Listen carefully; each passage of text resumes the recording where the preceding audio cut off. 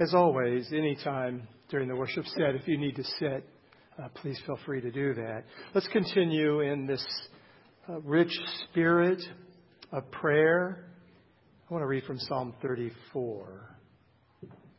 Taste and see that the Lord is good. Blessed is the man who takes refuge in him. Fear the Lord, you his saints. For those who fear him lack nothing.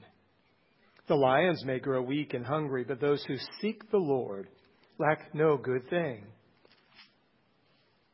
The eyes of the Lord are on the righteous, and his ears are attentive to their cry. Your cry this morning at the altar and in your seat. The face of the Lord is against those who do evil, to cut off the memory of them from the earth. The righteous cry out, and the Lord hears them and delivers them from all their troubles. Whatever your troubles are today, he delivers you. He will. The Lord is close to the brokenhearted and saves those who are crushed in spirit. If that's you today, embrace that truth, that promise. Righteous man may have many troubles, but the Lord delivers him from them all. He protects all his bones. Not one of them will be broken. Lord, thank you for those promises, physically, spiritually, emotionally, mentally. You promise to be our deliverer and rescue us. Those who are suffering in body, this morning we pray for a deliverance from them, a healing for them, healing from COVID if that's what they're dealing with, or the after effects or remnants of it. Be close to everyone. And we lift up our friend Bobby Hare with his heart cath tomorrow. Be with the doctors who are performing this procedure. We pray that it will go well and he will have a good recovery. Lord, we thank you for new ministries forming at our church, and we give them to you and those who you've called to lead these, as we'll be hearing more about them. Lord, we pray that you will establish them and the leaders and those that are helping, that they will minister to those and people will be helped. We think of those who are persecuted as Christians around the world, and particularly Afghanistan, as that's still a place where Christians are being sorely tried for their faith. Give them strength, Lord, this day, and deliver them from their oppressors. Lord, I'm impressed with the Canadian truckers and that movement. We pray the movement for liberty and freedom would spread across this world to end unfair government mandates and more authoritarianism in governments that want to oppress people and control people. We pray that your word would be free and liberate people around this world, that the good news of the gospel of Jesus Christ would go far and wide, deliver and heal and save. And Lord, we pray your blessing and anointing on the message and our sharing the Lord's Supper together. In Jesus' name, amen. And if the children would come up at this time.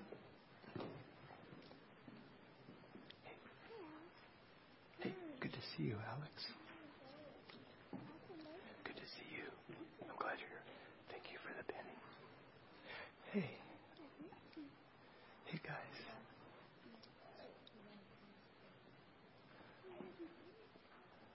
Okay. Ada. Hi, Ada. They're back home with COVID. Oh. But now I've recovered. It's really fun to hear their conversations up here this morning.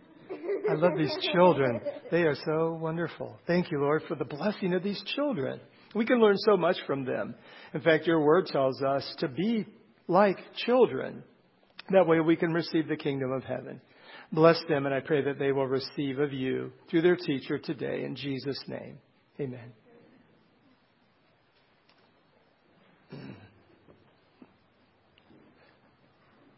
Okay.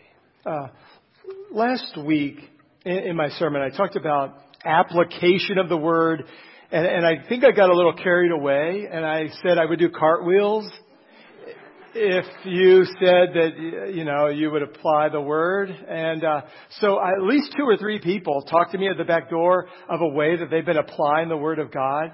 So true to my word, I have to do 3 cartwheels this morning. But I can tell you, if I attempted one, I would really hurt myself. I was not able to do those things at age 18, much less my age now. So I thought in place of cartwheels, I would do 3 jumping jacks. And so I'm willing to do this for about a month, okay? So if you share with me, during the week, email me, call me, write me, send me back door, hey, I'm applying God's Word and this is what I'm doing, I'll keep a tally of those, and the next Sunday morning I'll do that many jumping jacks.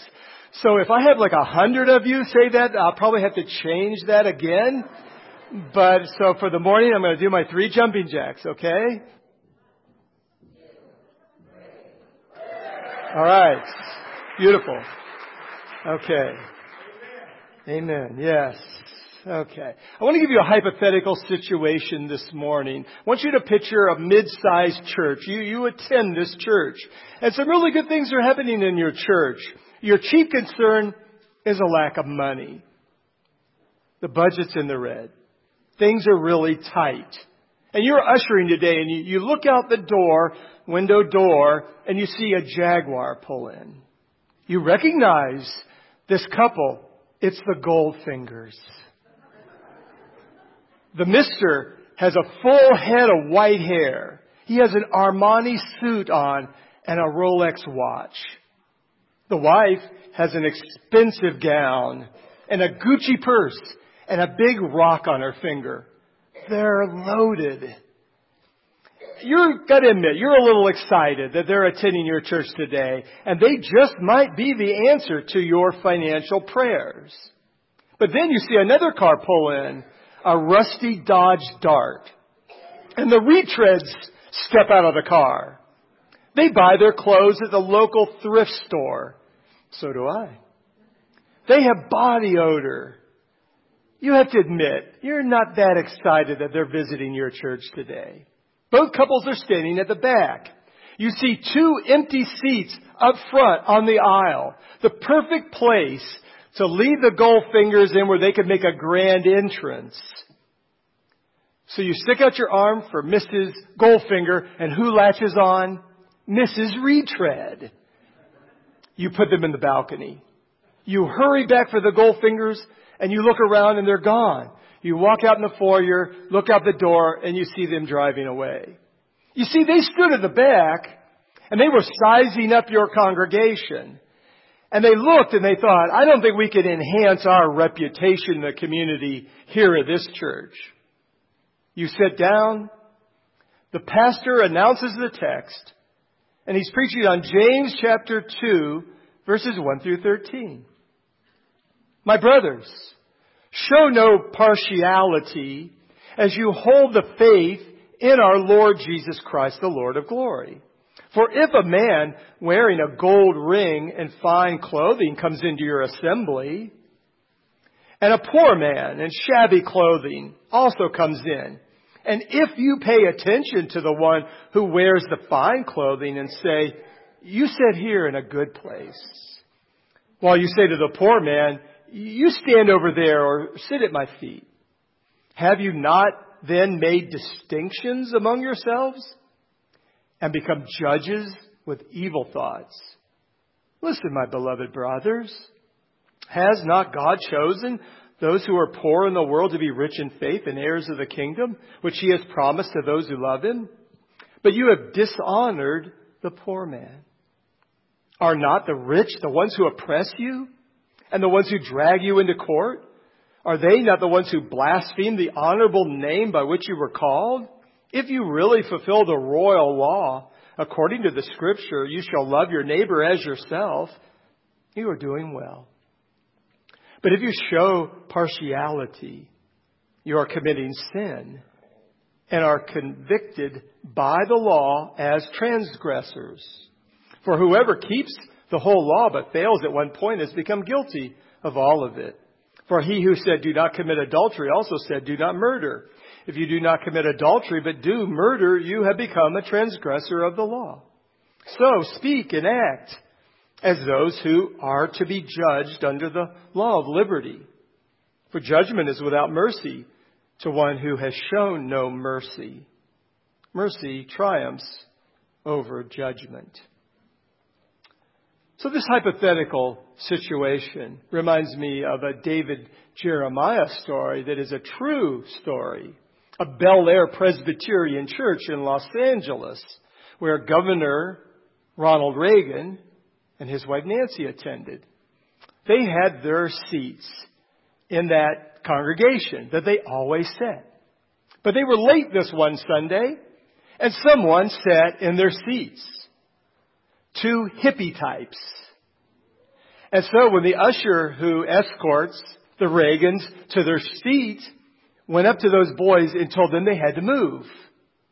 And then the Reagans sat down. Well, the pastor saw that and said to that usher after the service, "I better never see that again." That's right, Pastor. And I know that wouldn't happen in our church because our ushers are the best. Look at verse 1 where it says, "My brothers." So this isn't written to the world here. This is written to Christians, to the Jewish Christians to whom James is writing. But it speaks to us today. He chides them for partiality, for being snobs. What's a snob? Someone who turns their nose up and their eyes down. Literally, the word means, it's a compound Greek word, it means to receive and to face. So it means to receive another's face. To go by face value. To look on outward appearances only. And thinking you're better than someone else by those outward appearances. Life magazine, a long time ago, did an interesting pictorial. 500 people were in the picture. From wealthy CEOs to homeless people. They were all wearing towels. And you couldn't tell who was who. So what areas in our culture, hopefully not in our churches, do we show favoritism? The first is appearance. Studies have shown that beautiful people get more opportunities. Taller men are promoted more than their shorter counterparts. And that even teachers tend to treat cute, well-behaved, well-dressed children better. You guys remember the Beverly Hillbillies, that show? Yeah, Jed Clampett. I met once a real-life Jed Clampett in Canton, Ohio, my hometown. His name was Mr. Belden. He was the president of a family-owned business who for generations called Belden Brick Company of Canton. And they were very wealthy. Mr. Belden also was named for the Belden Village Mall. Some of you who have been to Canton and know the Belden Village Mall. I think he owned the land where that mall was developed. Mr. Belden always wore jeans, a flannel shirt, a cowboy hat, and drove an old rusty pickup truck. You would never know he was a multimillionaire. We were vacationing once in Wisconsin, and so I had a seminary buddy that I graduated with who was pastoring a church in Wisconsin. So we went to his church. And I had a brown beard then. And my seminary friend said, "I'm not going to introduce you to one particular man in our church as a pastor." And I said, "Why not?" And he said, "Because you have a beard." He hates beards. He says they're sinful. And I said, "Wow, all the pictures I've seen of Jesus, and, you know, from what I understand of that time period in Jewish culture where most everybody had a beard," he said, "I know, I told him that Jesus had a beard." And he said, "Well, you're no Jesus." So don't we all judge people by their appearance? We see that person all tattooed up and with a bunch of piercings, and, you know, we're making evaluations and judgments on them by their appearance. Now, the next area is race. And I want to preface it by saying, I think we've made progress in this country in race relationships. And I think it's wrong to use race as a means of dividing people, as I think the CRT movement is trying to do. So my examples are a little bit older, but I think they make the point. African-American man was visiting a white congregation. And he did not feel very welcomed in the service. And so he called the pastor midweek and expressed that. And the pastor said, well, maybe you should just pray about if you should be a part of our church or not. And he saw the man about 6 weeks later in the grocery store and said, did you pray about whether you should come to our church or not? And he said, yeah, I did. And the Lord told me, don't worry about trying to get into that church. I've been trying to get into that church for years too, and they won't let me in either. Yeah. True story here. William Seymour was an evangelist and a revivalist around the turn of the 20th century. And he heard about a great revival that was going on in Kansas, 1901. So he went to that church, but they wouldn't let him inside. So he sat outside by the window, took in everything that was happening, traveled to Los Angeles and began preaching there. And a great revival broke out under his ministry, the Azusa Street Revival. Another true story, Mahatma Gandhi was studying in London. And a white friend of his from class was going to be a guest speaker in a particular church in London. And so he wanted to come and hear his friend preach. And he did. But they would not allow him to come inside because of his dark skin. He wanted to become a Christian. Can you imagine that? Gandhi wanted to become a Christian. That as he read the Sermon on the Mount, he thought, this would be perfect for India. This would change my country. But here's what he said after that experience. If Christians practice a caste system, I will remain a Hindu. Another area of discrimination is age. You're too young. You're too old. How about status? Winners, losers, heroes, zeros. We often size people up by their occupation. I'm a lawyer. I'm a doctor. I sit on a park bench and drink all day. Probably not going to be revered for his status. Wealth. This is the area that James is covering here in our text.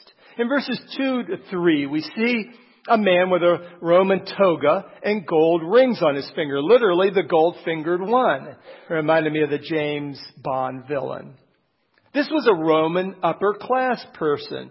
People in that day and culture rented rings and jewelry to impress others. That they sewed diamonds and other jewelry on their clothing to dazzle. So why was the usher's attitude wrong at the beginning of the message? James gives us 3 reasons why his attitude was wrong. The first is, it's inconsistent with God's nature.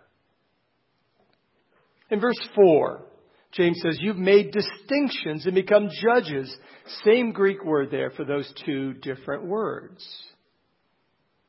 God doesn't play favorites. If God did, it would be the down and out that he favors. But only God is capable of making a correct judgment on someone else. We're not capable. So we shouldn't show favoritism because unlike God, who knows all about that person, we're just getting a glance at their outward appearance, as it says. God looks on the heart. Man looks at the outward appearance. We're not capable of judging others. Secondly, James says in verses 5 through 7, it doesn't make sense. Why would you do that? Why would you coddle the rich? They're proud already and don't believe they need God. The poor, on the other hand, are usually meek and humble and recognize their need for God. Matthew 5:3, blessed are the poor in spirit, for theirs is the kingdom of God. And the poor in spirit and the poor are usually the same person. Luke 6:20.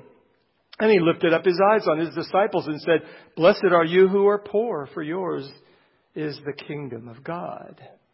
Now, the Bible is clear on poverty is not the requirement to get into heaven. Trusting Christ's finished work on the cross is. But the rich tend to think of themselves as being especially blessed by God over somebody else who's poor. That God has obviously favored me over them, probably because I'm such a great guy. Now, the rich can be saved, but even Jesus said it's harder because they tend to trust in their riches as equivalent with God's favor, so they can do anything they want. Remember, your self-worth is not based on your net worth. The rich were causing James's congregation trouble. They were dragging them into court and suing them. Why are you trying to impress the people who are taking your land? Then they used the courts against the poor. They bought justice with bribes. You know, the symbol of justice is the lady that's blindfolded holding the scales, right? She's blindfolded because she's not supposed to see what you look like or what you talk like. She's supposed to render impartial justice, fair and square. Doesn't matter who you are or how much money you have. But if you're rich enough, you bribe judges. We don't always like the poor because they always have needs. They're always asking us for money. They're always borrowing our stuff and not returning it. They steal. They break stuff. But aren't the rich high need too? Aren't they demanding and bossy and arrogant? James says it's stupid to favor the rich because in the end they're going to take advantage of you like rich globalists always do, who want a great reset and want governments to take away your rights. We should fear rich legalists, rich elitists a lot more than we do a virus. Number 3, it violates love. Verses 8 through 11. The main reason to shun favoritism is it's unloving. It violates the royal law, the most important command. Jesus said in Matthew 22, "You shall love the Lord your God with all your heart and with all your soul and with all your mind. This is the great and first commandment. And the second is like it. You shall love your neighbor as yourself."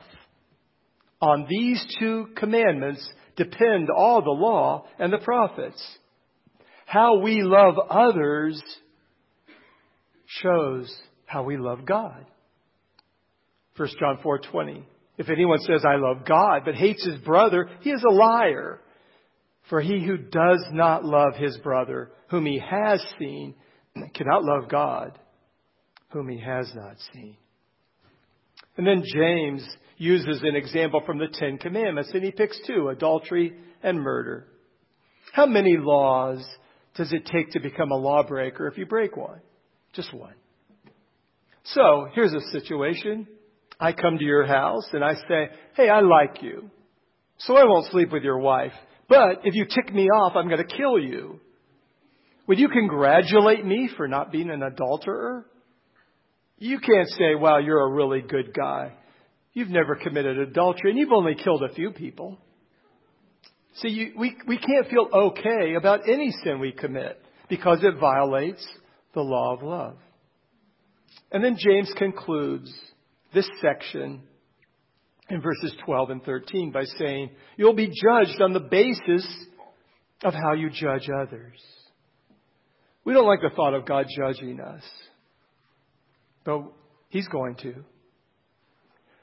Romans 14:10 says, "Why do you pass judgment on your brother? Or you? Why do you despise your brother? For we will all stand before the judgment seat of God." We'll all stand before the bema. So the sin of judging others prompted Paul to write that, to remind the Roman Christians that he was writing to that we're all going to stand before God someday. And the playing field is going to be level then. But there's hope. James gives us that little bit of hope, the gospel here at the end. He says, if you show mercy, mercy will be shown to you. Anyone in here this morning want God to judge them as strictly as possible on that judgment day? I don't think so. I don't think we want strict judgment. I think we all want mercy. So be merciful. Since James used a church illustration in this text, I thought I would close by way of application using a church example. How about our church or any church, any Bible-believing evangelical church? How about a visitor comes to our church for the first time, or again, any church, they come motivated by a need.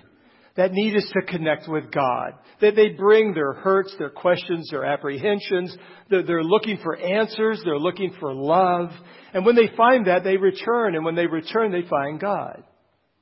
What if you were visiting a Buddhist temple, a mosque, or a synagogue for the first time? How would you feel?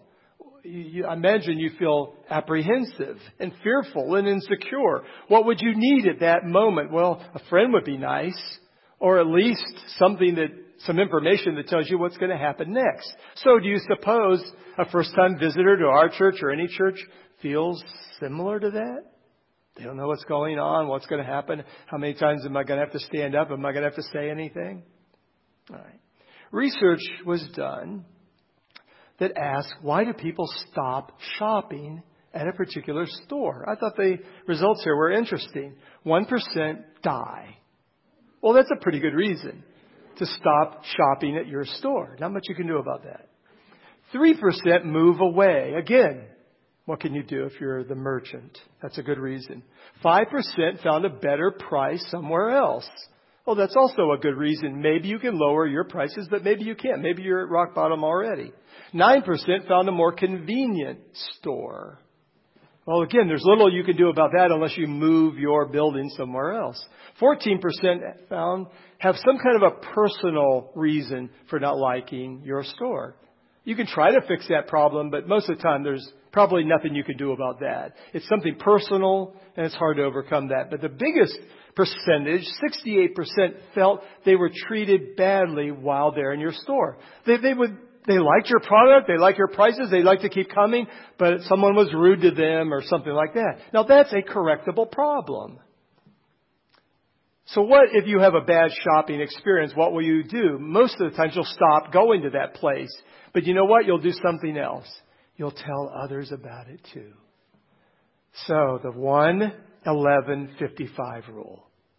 One person, the original shopper, tells 11 other people about his or her bad experience. And those 11 people tell 5 other people. So you've got 1 plus 11 plus 55. You've got now 67 people that have a bad impression of your establishment by one person having a bad experience. So we want visitors to our church, or any pastor and elders and group would not want someone to come into our assembly and have a bad experience. They would not want to be told, well, you don't look like you fit here. You don't look like our type of people. Why don't you just go sit over there up in the balcony or somewhere else? I wouldn't say sit in the back, because that's prime real estate in church. The back rows, really, we would say come up and sit in the front row. That's where no one wants to sit. All right. So what do we want to do? We want to greet and welcome them. If they are a visitor and they're sitting in your seat, man, do not tell them to get up and move. That's your seat. Sit beside them and make conversation with them. Get to know them. Now, people certainly want good music and good preaching in the church, but that's not the reason they'll come back. The reason they come back is friendliness. People said hello to them. They were warm to them. They welcomed them and invited them back. Friendliness is what brings people back. People want to connect with God and with other people. They want to make friends.